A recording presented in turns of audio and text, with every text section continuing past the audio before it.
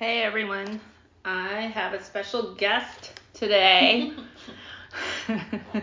My Portland BFF, Krista, and I am going to be interviewing her. Our topic for tonight is having a dual diagnosis.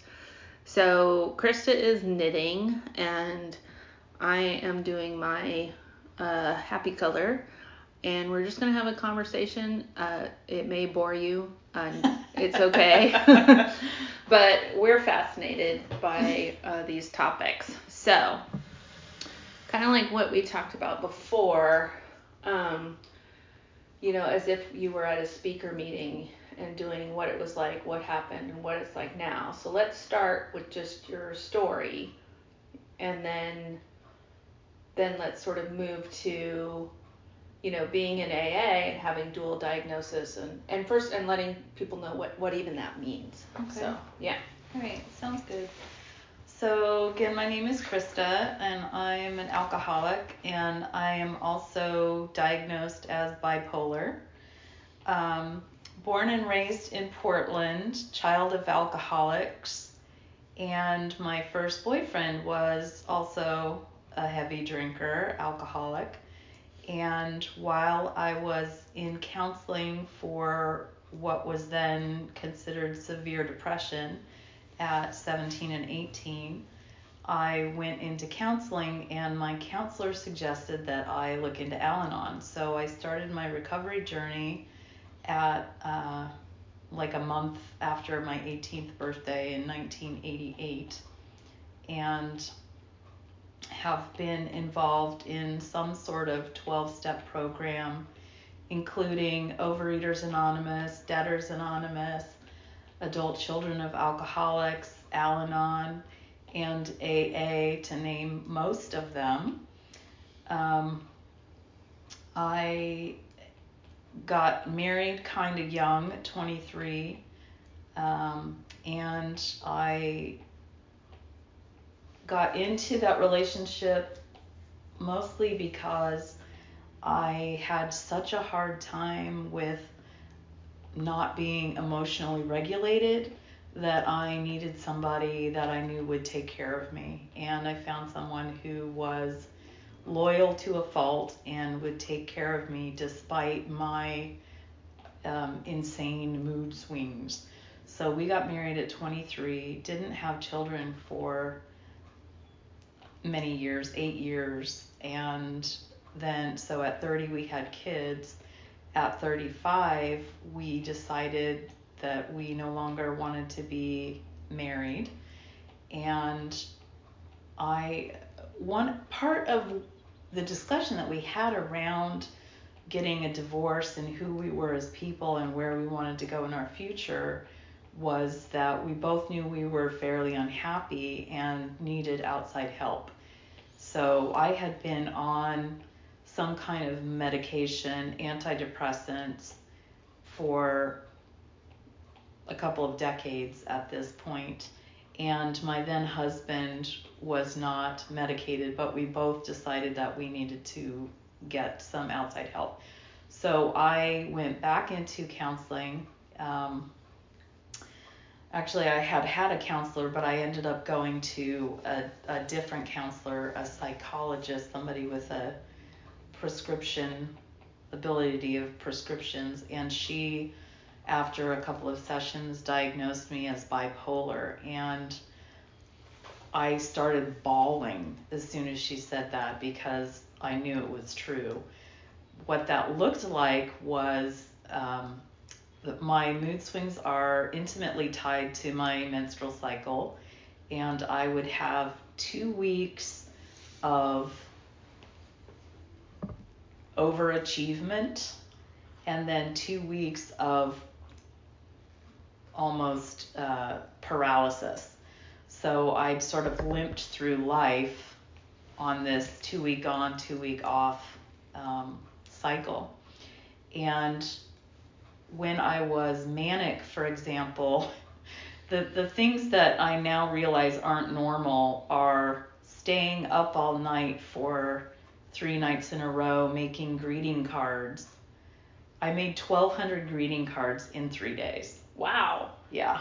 Were you going to start your own business or Well, something? it was right after Hurricane Katrina, and I wanted to raise some funds to donate, and I did. I raised $500. But, I had 2 kids at the time, and Right. I was a nut job. There's also the time where my then husband came home at 5 o'clock in the evening, and I was standing on top of a chair in my bra and panties dusting the ceiling fan because I'd been so distracted all day that I never managed to finish getting dressed. Wow. Like I was so manic that Right. I was just going from one thing to another and writing notes, crazy obsessive notes. And then when I'm down, what that looks like is I just disappear. I go to bed and I sleep for 24, 48, 72 hours, get up, go to the bathroom, eat. My journey with AA started a few months after my then husband and I decided to divorce. I had an episode. I would also have these rage episodes where I would get so angry and destructive and break things. And I had one of those episodes and left the house to go live in my car. So this is at 35 with 2 5-year-old kids. I just said I was done and walked off. And it was, there were other circumstances around that, but it was, one of these bipolar moments. And I ended up at a friend's house and I slept and drank for 3 months. Wow. So I abandoned my kids. They didn't know anything about what's going on with mom, when they're 5. So I ended up going to intensive outpatient in Portland for the bipolar diagnosis to get some additional help, as I had mentioned before. And they asked me about my drinking, of course, like they're prone to do. And they didn't think that my drinking was normal. They considered it self-medicating, and I had to take a look at that. So I voluntarily, while I was doing this intensive outpatient 5 days a week, went to my first AA meeting. And because I had been going to 12 steps most of my adult life, I knew what I was in for. Mm-hmm. But it was interesting that it hadn't occurred to me that my alcohol was a problem. But so I just went to kind of check it out, and I've been there ever since. So that's been 17 years ago. I got sober right away, but I did relapse after a year and a half. So I now have almost 15 years. It'll be 15 years next month. Wow. Of sobriety. So that's kind of, how I got into AA and sort of my dual diagnosis story. What is dual diagnosis? It just means that you have, so dual, we all know what dual means too. Mm-hmm. So you're diagnosed as bipolar, and then you're diagnosed also as alcoholic. Mm-hmm. Okay, so it's specifically. So this is fascinating to me, just in terms of, the step 1, and, well, not the powerless over alcohol piece, but how once you get some time, you realize it's not the alcohol, it's the alcoholism. Mm-hmm. So what was your journey like around distinguishing, what is the alcoholism and what is being bipolar? Yeah, that's a really great question. And I don't know that I can really delineate, I don't know that I can draw a line between the two. I think that my alcohol abuse was a direct result of the bipolar issues, and that they're both, in my opinion, they are both defense mechanisms that I have inherited. They're genetic. Yeah. But it's also my go-to when I'm uncomfortable. So my responses are to drink. Yeah. To numb the pain, and or to have extreme response emotionally. Like, they're both defense mechanisms. Right. So when I'm uncomfortable, I will feel this pull to go into a depression. Like, it was. And do you think it starts with the depression and then you go into mania, or has it ever? Well, I'm more of a depressive than mania. But you do have manic. I do have manic episodes, and as I've said, I think it's intimately related to my cycle. Right, yeah. What I've found interesting is that I've been medicated more to prevent mania than depression. Oh, wow. That seems to be more the emphasis with the doctors and the treatment, is to make sure that you don't end up manic, because that's when you do a lot of damage to society. Oh, okay. When you're depressed, you're a nerd. You're just doing your you're not happy. Yeah. But you're not, inflicting crazy ideas. You're not out in the world breaking into people's cars or right. running down the street naked, or you know what I mean? It's wow, that's quieter. Really fascinating. I didn't even think about that. Yeah. So I have been able to avoid a real manic episode, but the depression is not as well treated. So, but I'm also bipolar 2, and the difference between those. Yeah, what's the difference? What is that? Bipolar 2 tends to have less dramatic mood swings than a bipolar, what used to be called manic depressive, but bipolar 1. And bipolar 1 tends to have more aggressive mania. Yeah. And more full-blown mania, for more dramatic, manic kinds of episodes. But wasn't there a period where someone thought you were bipolar 1? Do you remember that? Yeah. So how did you kind of navigate being like, well, I mean, what was the process to go like, that doesn't really...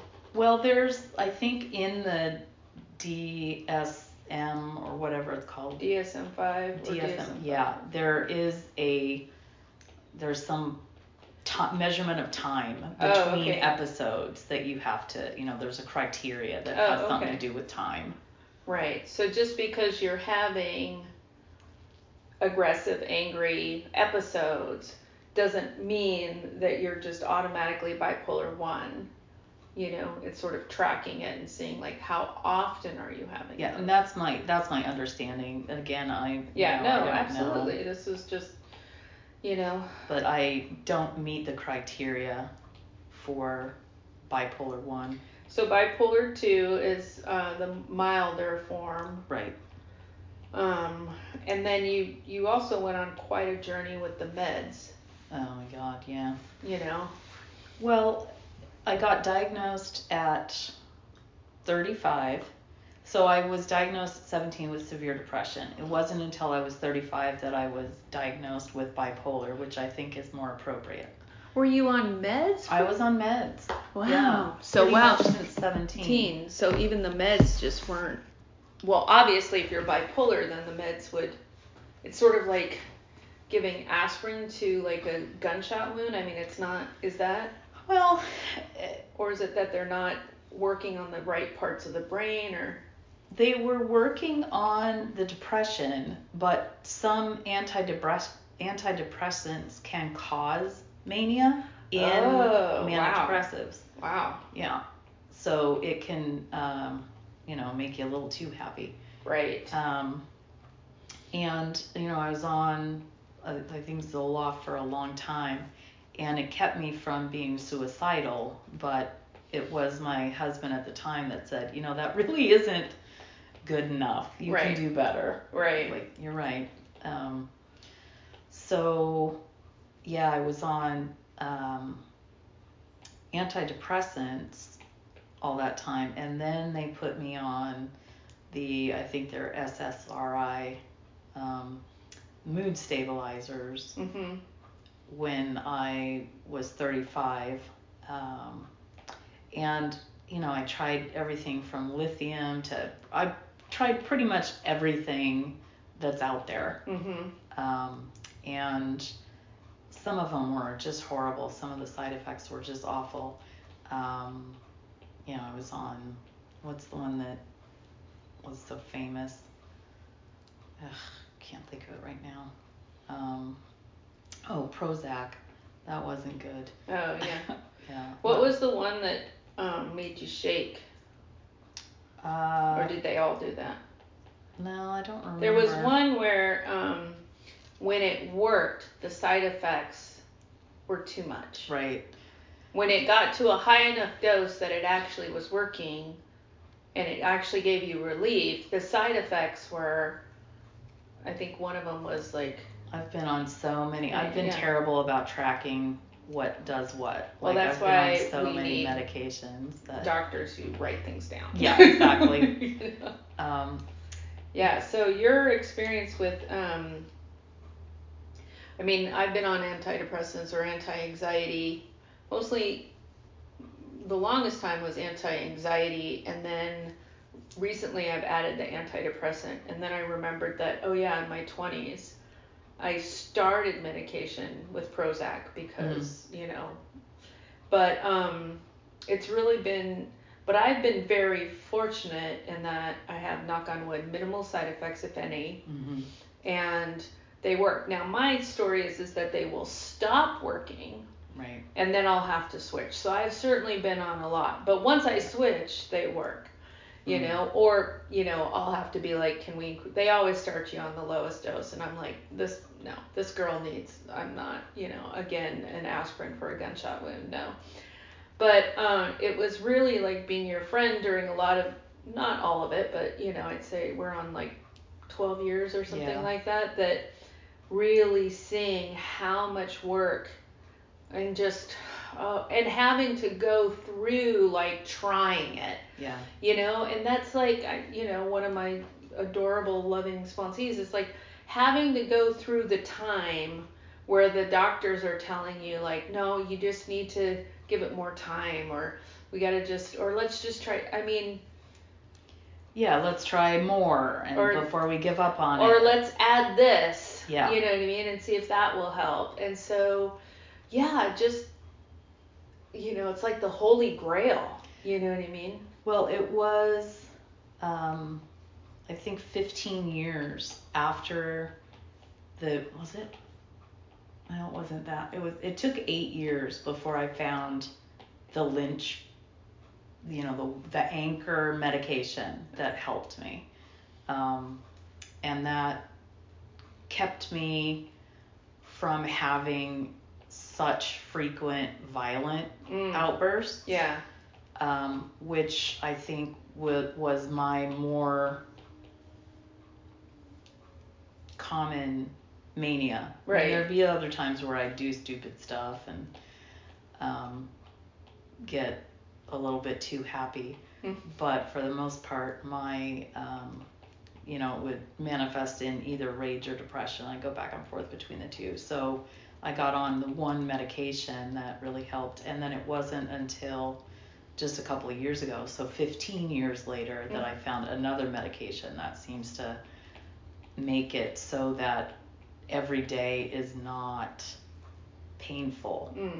Most of my life, every day has been like fighting to walk through mud. Just, I want to call in sick to work every day. Right. Because it's just too much. Yeah. And sometimes it would be too much. Yeah. But yeah, it's been in the last couple of years that I actually can enjoy getting up and enjoy my routine and look forward to work. What was it like for the 15 years of trudging? I mean, not in the good, like, happy, trudge the road of happy destiny, but slogging. Yeah. So let's say slogging. Like, was it just like... Well, this is where recovery helps kind of give me some life skills to figure out how to wrangle some joy out of my existence. And so recovery is just a lot about life skills and learning to live life on life's terms. Right. So I had, alcoholism. Once I got the alcohol out of my system, I still have this other diagnosis that's kind of making it hard to function. Mm-hmm. Really function, not just enjoy life, but just function. So I had a sponsor at one point that I would talk about depression, and I had 5 years at the time, and she was blown away that I had that much time because she thought I was a newcomer because I was so miserable. Oh, right. Okay. And she said, I don't know how to help you with your depression. Why don't you do the steps on it? Oh, wow. What was that like? Well, it was pretty informative, pretty amazing that thinking about how I am powerless over this diagnosis, how I'm powerless over how it affects me on a daily basis, and how, and I still am learning how a higher power can restore me to sanity, and it's literal sanity. Yeah. That I can't do this by myself. Yeah. I lean into people and my higher power in a way that I didn't before. Yeah. But having some insight into how my depression has affected other people. What was the 4-step like when you did the steps around the depression? What was the 4th step like? Or did you like do what? I mean, I'm thinking of our listeners and anyone who's identifying, going like, oh, that sounds like a great idea. Yeah. Well, just like with the alcohol, what damage did I do? So the 4th step is doing a moral inventory. The harms, the fears, the resentment, sexual conduct. Yeah. So I could say, like with alcohol, that there were behaviors in my life that were a direct result and influenced by my mood swings. Oh, okay. So it was sort of through those goggles. Yeah. So it's easy, for example, to think about how my kids are affected by a mom who's in bed all the time. Oh, yes, I see what you're saying. Okay. Because it's not because it's alcohol related. You know what I mean? So then you could just sort of be like, these are behaviors when I was stone cold sober. Yeah. This is purely a behavior that's a result of having bipolar in this case, Yeah. Yeah, I see. Yeah, that would be. Now, so doing the 4, like, what harms were created by having this behavior. Yeah, okay. So then you do your 5th step, you talk to your sponsor. So I'm curious about 6 and 7. Like, okay, and here's what I'm curious about. All right. Let's sort of alcoholism, straight up alcoholism. And, you go into the rooms and basically they're like, you're emotionally stunted. You need to get some life skills and you need to mature emotionally. So all of those things that happened to you that you drank over, you didn't learn how to emotionally regulate. You didn't gain any wisdom and experience from that. And so you're really, I'm speaking of myself and other people, you're really a 12-year-old in a 30-year-old body emotionally. Right. So you come into the rooms and you start to do the work, and you do actually, if you do recovery, do emotional sobriety, you know, you do actually sort of mature out of that stunted immaturity, right? So in that sense, you can say an alcoholic, I hope I'm making sense, alcoholic comes in the room, emotionally is 12 years old, drinks too much, whatever. Okay, go be in AA for a while, do some recovery, do the steps, you know, involve yourself, whatever, stick around. You know, 15 years later, no longer emotionally mature. No, I mean, they still have the disease, you know what I mean? It's like, don't think that you can pick up, you know. So,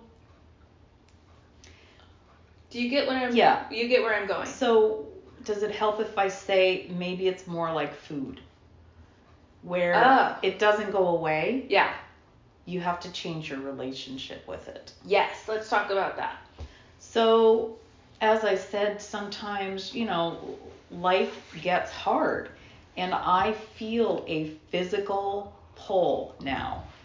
My idea of what having a mental illness, having this mental illness, my experience with mental illness is, for a long time I thought I was helpless and that I had no recourse, that it was just going to happen and I would never know when it was going to happen. It was just completely random, and I had no control over it at all. Right. That it was just something that happens. Yeah.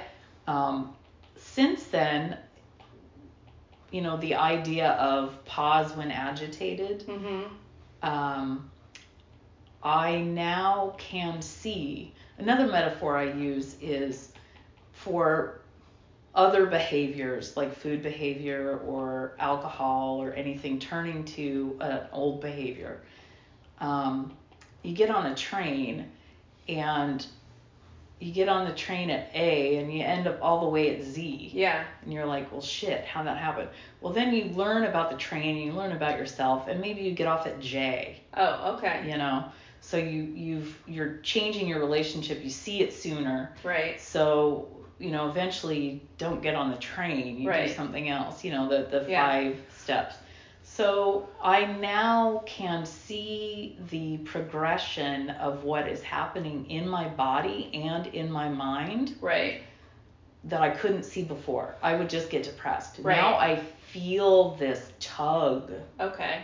To go into a depression. Yeah. And I can, with, you know, a little more practice, pull myself and make a different decision. So, yeah, I can totally relate to this, like the food a little bit, but I want to go back to, I want to sort of unpack what you said for me, for my understanding. I'm so happy we're doing this. Yeah. Honey. Yeah.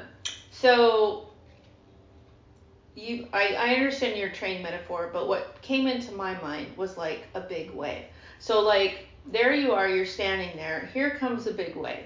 Before, you were like, okay, here comes a big wave, you know what I mean? And you would just be like, okay, take me. At its mercy. At its mercy, because again, you just thought, well, you know, whatever it does, I just have to do. Right. And so I'm using my metaphor a little bit, and I'll probably mix metaphors with the train, is like getting to a place where, first of all, you have to step outside of that and see. And so I could see how the 4-step, you know, or working the steps around your diagnosis would be incredibly helpful. Because it's like, this reminds me of like the step 1 assignments that I give my sponsees around. You have to understand the difference between powerless and helpless. Right. You know what I mean? You are powerless. You are not helpless. You are acting as if you're helpless. You know what I mean? So first we have to like pull you back and have you look at, understand that. So again, first you just felt like you were helpless. Like, here it comes. I have no recourse. boom, I'm going to just go along with this ride. And so, like you said, get on the train, here comes the train, and who knows where I'm going to get off. I don't know. So then you start to work the steps around it, which gives you that space that you can, and this is what I love about the steps, is that once you create that space, then it's something that you relate to. It becomes a relationship. Do you see what I'm saying? So, whereas like before, it'd be like the wave would come, you're the wave. You know what I mean? It's like, oh, here it comes. I can't do anything about it. It's genetic. It's whatever. But then through working the steps, you got to be like, no, this is like a relationship. And this does remind me of like having an eating disorder, being bulimic or compulsive, having food addiction, where it's like, I feel, we say the food is on my back. You know what I mean? Like the food is really on my back today. And then we have, with hopefully, a real good sponsor, we've been taught a set of tools. You know what I mean? And also we, over time, through experience, and the more time you get, it's like, what are the triggers? You know what I mean? Like, is that really a good idea? Should you go, you know what I mean? And like, okay, if you have to go, family event or whatever, what are the tools that you, I didn't finish my sentence, but you knew what I was going to say.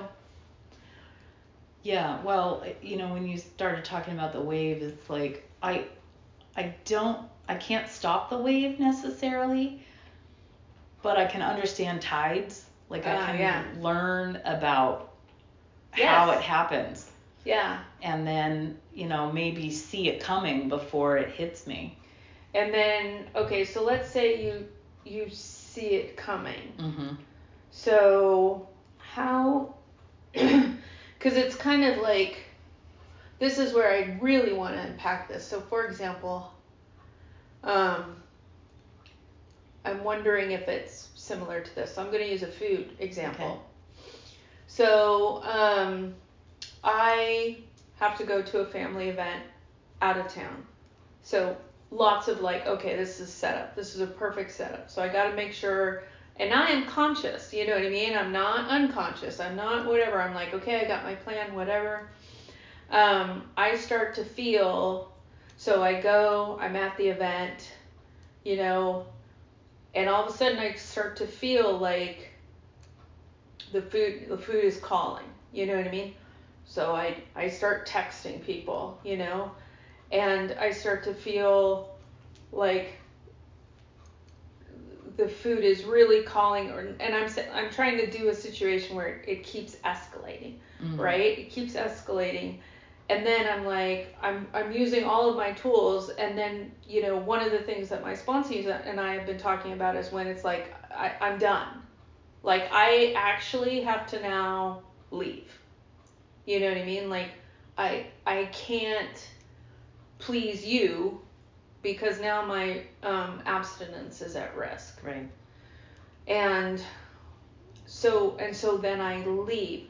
But do you get how I was trying to describe a situation where I walk into an experience, and then things happen that kind of escalate my food issues, and then I'm working my program.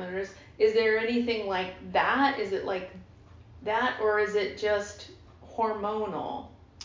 Well, there's situational aspect as well. So what came to mind immediately, and this was with the help of people who knew me intimately and would see this behavior. Before I would get violent, like, because I would still have episodes from time to time. Yeah. It's been now, I don't know, years since I've broken anything. Mm-hmm. But, I break windows, break dishes, break computer, broke a lot of stuff. And they could see it coming on. Oh. And so by them saying, okay, Mom, why don't you take a break? Right. I started to notice what was happening to me physically. Oh. When you were giving your example, you used the word, I feel. Yeah. Well, a lot of this is emotionally triggered. Right. So I now know that when I'm overwhelmed, Yeah. I have a certain physical feeling in my body Right. of I'm overwhelmed, and if I continue to push, I'm going to start breaking stuff. Okay. So because other people have helped me see that behavior, right, and I've been able to, see what's happening on the train before I get all the way to Z. right. I can get off when I'm starting to feel that. So in a feeling. sense, it does perfectly parallel, because what I was talking about, the food on my back, it's a particular feeling where I can feel that, even one of my sponsees, we talk about like, because I love the, analogy of like the disease being, an Irish mafia ex-boyfriend where the sex was so great. You know what I mean? But the relationship was so abusive. Meaning like there was this incredible satisfaction, but the cost of it was ridiculously high. Right. And so, and we'd sort of talk about, how like the disease doesn't go away. We don't get cured of this, and we have to be careful not to think that we're cured. So we'll say, but there are times where it's like he's in the basement, and and when it's great, like he's got a basement apartment underneath the house, and when things are going great and my program's done, I don't even know he's down there. Right. And then when my sponsee and I were talking, we'd make jokes about, oh, he's playing our song. We can hear it through the floor. You know what I mean? Like these little things that I don't even know if I could describe a feeling to you. It's just a knowing, like it's coming. You know what I mean? Like there's, and again, if someone says, what does it feel like, Nicole? I'm like, I don't know how to describe what it feels like. I just know when it's happening. You know what I mean? I know when it's even before the food starts calling. It's like a moment before where it's like, I don't know. And again, through, people sharing with me, like, all of a sudden I want to go see a movie. You know what I mean? Not for the movie. I want the popcorn. But not even that big. It's just, it's almost like all of a sudden the food that I love and I enjoy is not sexy enough. It's just and it doesn't even, I don't even have that clear of a thought, like it's not sexy enough. It just all of a sudden isn't appealing. Yeah. And that's like the little tiny edge, And then again, through time and practice, I know that that's my ex-boyfriend telling me that my current husband is boring. My current stable, satisfying, balanced protein, vegetable, starch, whatever, measured food, whatever, is fucking nourishment, is fucking boring. And he's down in the basement with his, 6-pack and his incredible, like, endurance, and I need to come down there. Yeah. I know. So I remember one time being in a park, and all of a sudden I wanted a drink. Wow. Or a cigarette. Yes. Yeah. Or a donut. Or a man. Yeah. Or shopping. All these things went through my head, like, I need something right now. Yeah. And I was like, holy shit, I'm having a feeling. Now let's take that moment and tie it to, like, was that completely separate from being bipolar? Was that like a total normal, like not even on the range? So what I mean... Yeah, I don't think I was, there wasn't anything particularly... That's the addict part, right? Yeah. Yeah, that's just, so again, I want people to understand that what we just got to is like, there's a range.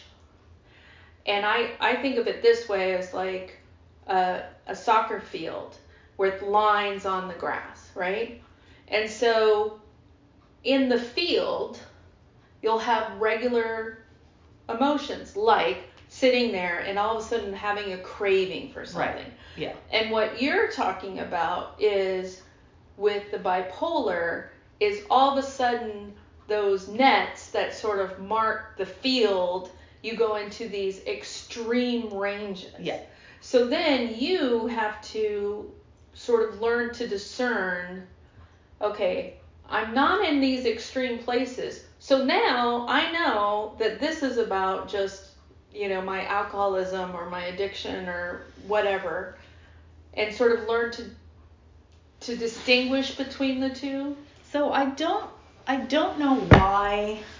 I do believe that some of it's hormonal, just like I believe alcoholism is physical. Sorry, kicked the table, so that's probably going to make a huge noise. That's all right. On there.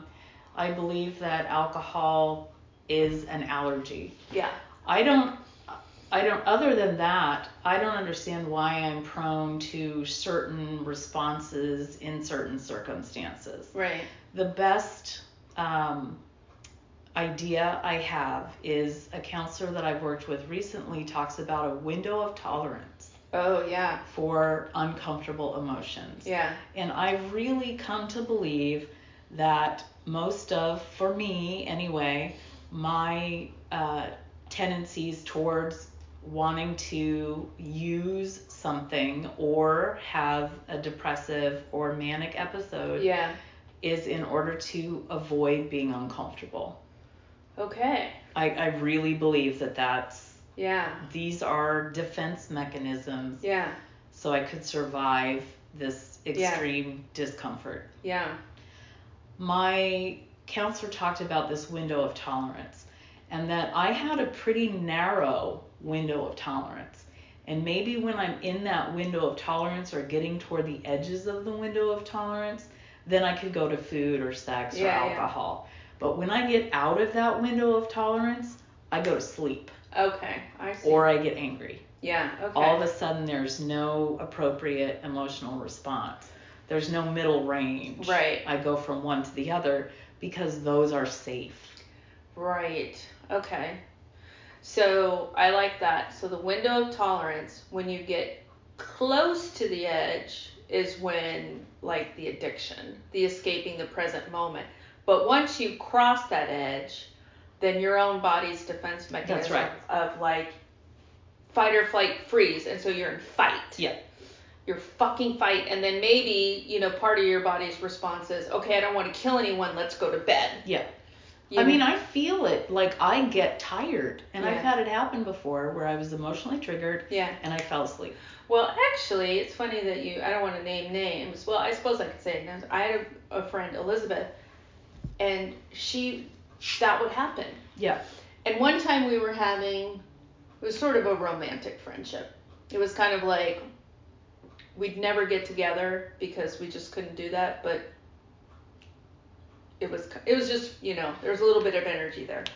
So one time we were having a serious talk, and I watched her go from alert to, like, couldn't keep her eyes open. Yeah. It was like, and I'm like, okay. Mm-hmm. And I didn't get mad because she told me, it was the first time that it happened. Yeah. Where I got to watch. Yeah, you were outside of her window of tolerance and her body took over. And her body took over. It just took over. Yeah. Wow. Yeah. Man, our bodies are like, our survival mechanisms are fucking so awesome. Yeah. So this is part of why I feel like on some level, in some ways, the 12 steps are useful for both diagnoses because they are both defense mechanisms. I see. Okay.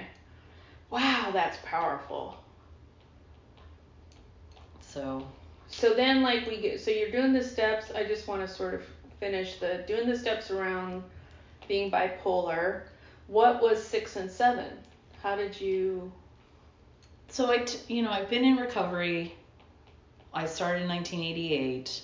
I've got almost 15 years of sobriety, but I've got a lot of time in Al-Anon. I tend to think of myself as being on lots of different steps in different areas or different, I'm in 10, 11, and 12 Yeah. on one sort of plane, but I'm still on 6 and 7 in another. Yeah. That's kind of, those are the ones I'm kind of working more diligently right now. Well, I'm just wondering, it's that. like, so I guess like, and I'm, I want to focus on the working the steps around like bipolar or whatever it is. It's like our character defenses and then to pray to have them removed. Right. Like how? Well, it's not on my timeline. I mean, that's kind of the big thing I've had to decide, is that it's up to my higher power to well, I'm just even thinking like what they would be. Right. Well, I could think of one, which is like going into helplessness, absolving yourself of responsibility, just based on what we talked about. Well, one of them for me for a long time was being a flake. You couldn't count on me to actually show up to something. And it's because I couldn't promise to be able to handle it emotionally. Oh, I might be depressed. Okay. I spent a lot of my life making plans, and then by the time it would come around, I wouldn't be able to follow through. Yeah. That's, for the most part, that has been removed. Okay. I see what you're saying. And I can attest to that. Yeah. I can attest to that having been removed. It's just for the most part. For the most part. Yeah. Yeah, we all ganged up on her and said.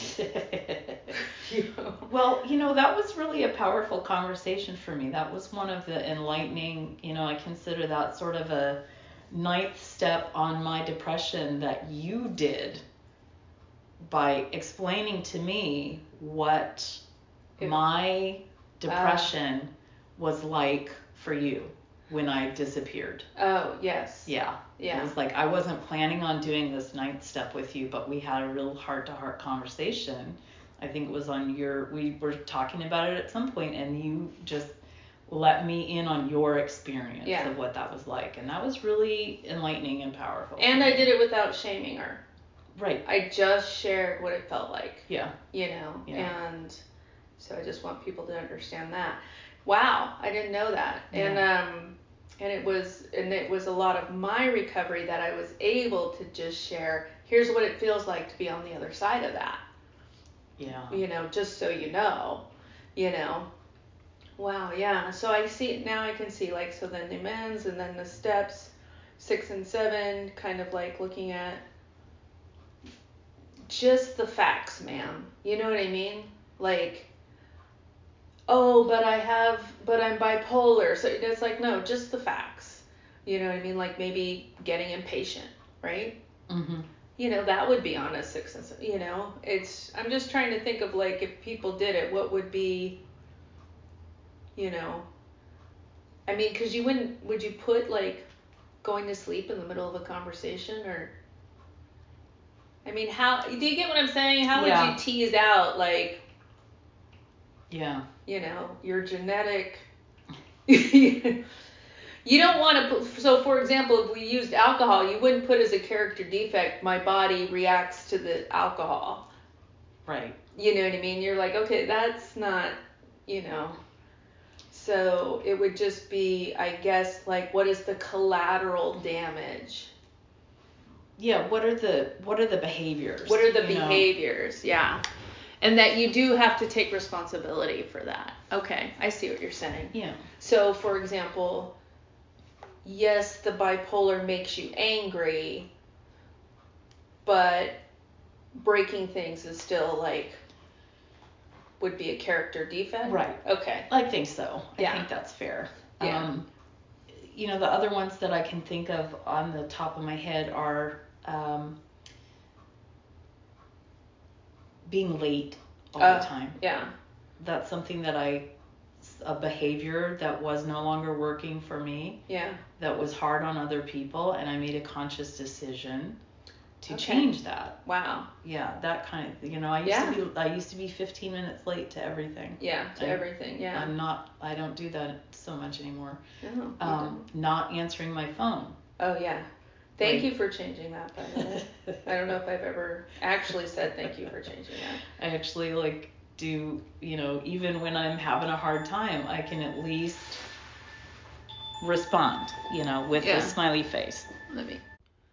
So you can respond with a smiley face. Yeah, that's true.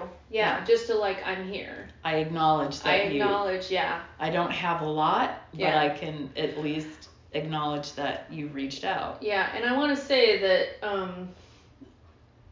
you've also helped me with recognizing that, having people in my life who struggle with dual diagnosis, and you've been a model for okay, actually no, I don't have to tolerate this. You know what I mean? No, this actually does hurt my feelings that you just fucking disappear and I don't hear from you. And then you throw down the I was depressed card, and I'm like, okay. But we've had this conversation when you weren't saying you were depressed, and now I have you to go okay, actually, I have a friend who knows how to be depressed and show up in the relationship, even if all she does is send me a little smiley emoji. You know what I mean? It's just really taught me, oh, no, I can say this doesn't work for me. And I think that's the difference between having the tools of recovery and not having them. Yeah. Because my life in recovery is a commitment to continually grow. Yeah. And continually do better. And continually be more available. And continually be more of service. And continually show up more genuinely and more openly than I did yesterday. Yes. Yeah. Yeah. And if I didn't have that and didn't do the steps around being bipolar, and it was comfortable or accepted that there was nothing I could do about it, and that I'm just a victim of this diagnosis, and this is just how it is. Right. Then that would be my state of affairs as well. Right. Is that I wouldn't be able to have an improved life. Right. It's just like with any disease. I was about to say, it's the same with alcoholism. I'm an alcoholic, I have a disease, I can't do anything about it. So I guess I'm just going to be an alcoholic my whole life, and everyone needs to just know that it's a disease and don't blame me, and and it's well, yeah, but there is actually a proven method that works. Now granted, not all of us have the same level, meaning some of us, we got to go to meetings every day, we got to work, we have to be in the middle. And it's well, yeah, but even if you're someone that it's you have to be in the middle, well, and that I want a better quality of life than just accepting, and just being reliant on medication and doctors. Yeah. I want a better quality of life. And, that's a spiritual answer. Yeah. Just like with anything else. Yeah. How do I find joy despite the fact that I have a hell of a time getting up and getting out of bed in the morning? Yeah. So that leads me to this question, which is, do you think have you just learned to stay in your window of tolerance, or do you think your window of tolerance is slowly increasing? I believe that my window of tolerance is getting wider, meaning I can be uncomfortable and just be uncomfortable. I love that you're saying that, because when one of the times that I was telling Julie, this was a while ago, years ago, about getting slippery with the food or something. She said, Nicole, at some point you have to be willing to put the food down and just be uncomfortable. And that really landed. You know how you got to be in the right, that concise, oh, right. Because when things got uncomfortable growing up, they could get dangerous. So escaping the present moment was just like, I'm just become an expert at, escaping the present moment in a myriad of ways. Yeah. Now, granted, food is my staple, but food, TV, fantasy, reading books, So, yeah, I think that being able to stay on the planet. So you talked about, I don't want to have this be too long, but I do want to sort of, I have a wrap-up question, but before we get there, you talked about sort of spending so many years like slogging, right? And what I thought of is like, I feel like certainly for a long, long time, like, the whole where's my cancer? That's my version of like, so it's not the slogging, but and I don't feel this way right today or recently, which is why I can talk about it, which is like, if I had the opportunity to sacrifice my life so that someone else, like if a woman, over here got cancer, I'd take her cancer and so she could live. And I wouldn't do it out of like, oh, you're so selfless. I'm like, no, get me the fuck off this planet. Like, no, this is not selfless. I'm just trying to do this in a way where it's like, as long as I'm going, let me save this mom, from ovarian cancer so she could live. And I even remember, one time going through a dark spell and talking about, like, coming in my mind thinking about like, that we have a population problem, like too many people. And it's like, it's a shame, that we couldn't just volunteer to just be like, yeah, take me. You know what I mean? Like that people could just go like, sort of like assisted suicide, but just kind of be like, you know what, I would love to be off the planet. You know what I mean? Like, I don't want to end a violent death. Like, if you could do something really sweet and gentle, you know what I mean? And it would just be done, like, sort of offer that, like, kind of like how China's like, could you just have one child? Yeah. You know what I mean? It's like, hey, look, we have a population problem. Anyone who wants to volunteer to leave early, you're invited to do so. And then people would just be like, yeah, okay. And like, how many people would do that? So I just shared about this, which is that, it was getting better. And then this last year when I got sick again, the where's my cancer came back.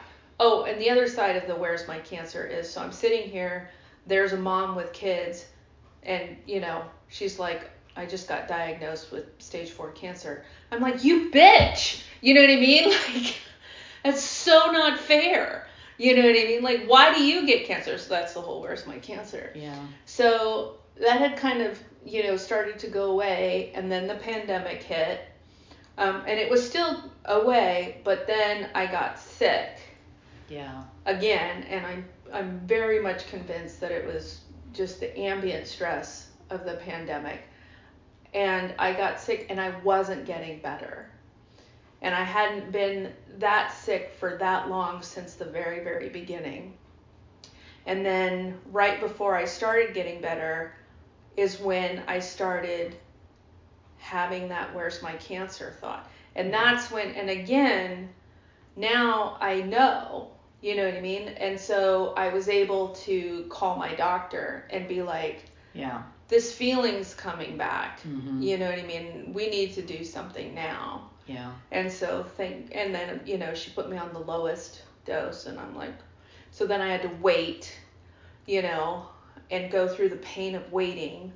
And then, on November 5th, I got to, increase my dose. And on November 7th is the first day I woke up not feeling sick. Wow. Now, it wasn't just that. I was also doing a fuck ton of supplements, all these other things. But it's almost like that was the final piece that put it all together. So that, so anyways, just sort of acknowledging, like, understanding the slogging, and then both being in a place where, right now one of my sponsees is going through, the purifying flames of hell. And I'm like, there will be a time in your future. Yeah. And in that time, you will be looking back on this time. And I feel like we're both kind of there. Like, and it's not to say that another, wave or, trial tribulations, no one gets out alive. Right. That's right. But in terms of struggling with, the mental health issues, the PTSD, well, for me, the PTSD, for you, the bipolar, working recovery like a fucking bitch, like just working it, knowing it's the solution, and then having all of these pieces finally coalesce, to, okay, I can actually have a good life and let myself have it. Which is the other piece. Not self-sabotage, not going to where's my drama? You know what I mean? Like, oh, okay, boring is actually not really boring.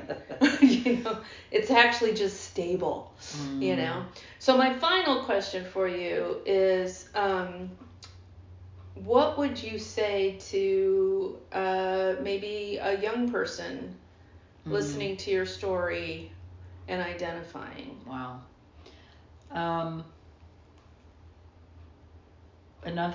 Throw out another metaphor. For me, I really had to find that linchpin medication before I could even use any of the tools. So I talk about how I was drowning, and until I had the right medication, I couldn't get my head above water enough to even see the life raft. Right, I see what you're saying. Yeah. So until I was able to regulate, and the example might be like trying to do the steps while you're still drinking. Oh, right, I see what you're saying. So I can't use the tools of the steps unless my brain chemistry is closer to normal. Wow, that's powerful. Yeah, so I really feel like medication has to be one of the early steps to get some semblance of functionality. Right. So to not give up on the meds, just keep going, even though it can take a decade. I was just about to say, so then, it sort of, it doesn't beg the question, but it sort of leads to, a relevant follow-up question around any words of encouragement if you're doing that and it's just, you're in that place of like, no, that's not what, So it can get better. I look at my son who has inherited everything that he could have gotten from myself and my husband, and he's currently inpatient in the psych ward with a schizophrenic diagnosis in his future. And some days it's hard for him to remember. He's kind of my hero because he gets up every day and is willing to give it another shot. Wow, yeah. Some days he ends up a puddle on the floor and says he just can't take it, but he gets up the next day and does it again. Yeah. It's kind of phenomenal to me. It can get better. Hang on to that one little bit. They talk about you just have to have 51% to tip the scale. Yeah. Just find that one thing that you can hang on to, whether it's reading or a good friend or a good counselor. Find that one thing. One thing is enough. One thing is enough. One thing is enough. Yeah. And it's not going to happen overnight, but just it's those little pieces. Yeah. It's that one thing. Yeah. And you build strength with that one thing, and you use that to get to the next thing. And I want to add, because I'm relating to when, I was dealing with the trauma memories and the exhaustion, that the one thing that can just, even if it's just can take you through this 1 hour. Yeah. You can take it 1 hour at a time. Yeah. but you just keep, okay, for this next hour, and some days, you got to break it down. Well, anyway, honey, this has been fabulous. Yeah, this has been great. Yeah, so hopefully I can get you to come back and we'll wax philosophical some more. All right. Thanks, everyone.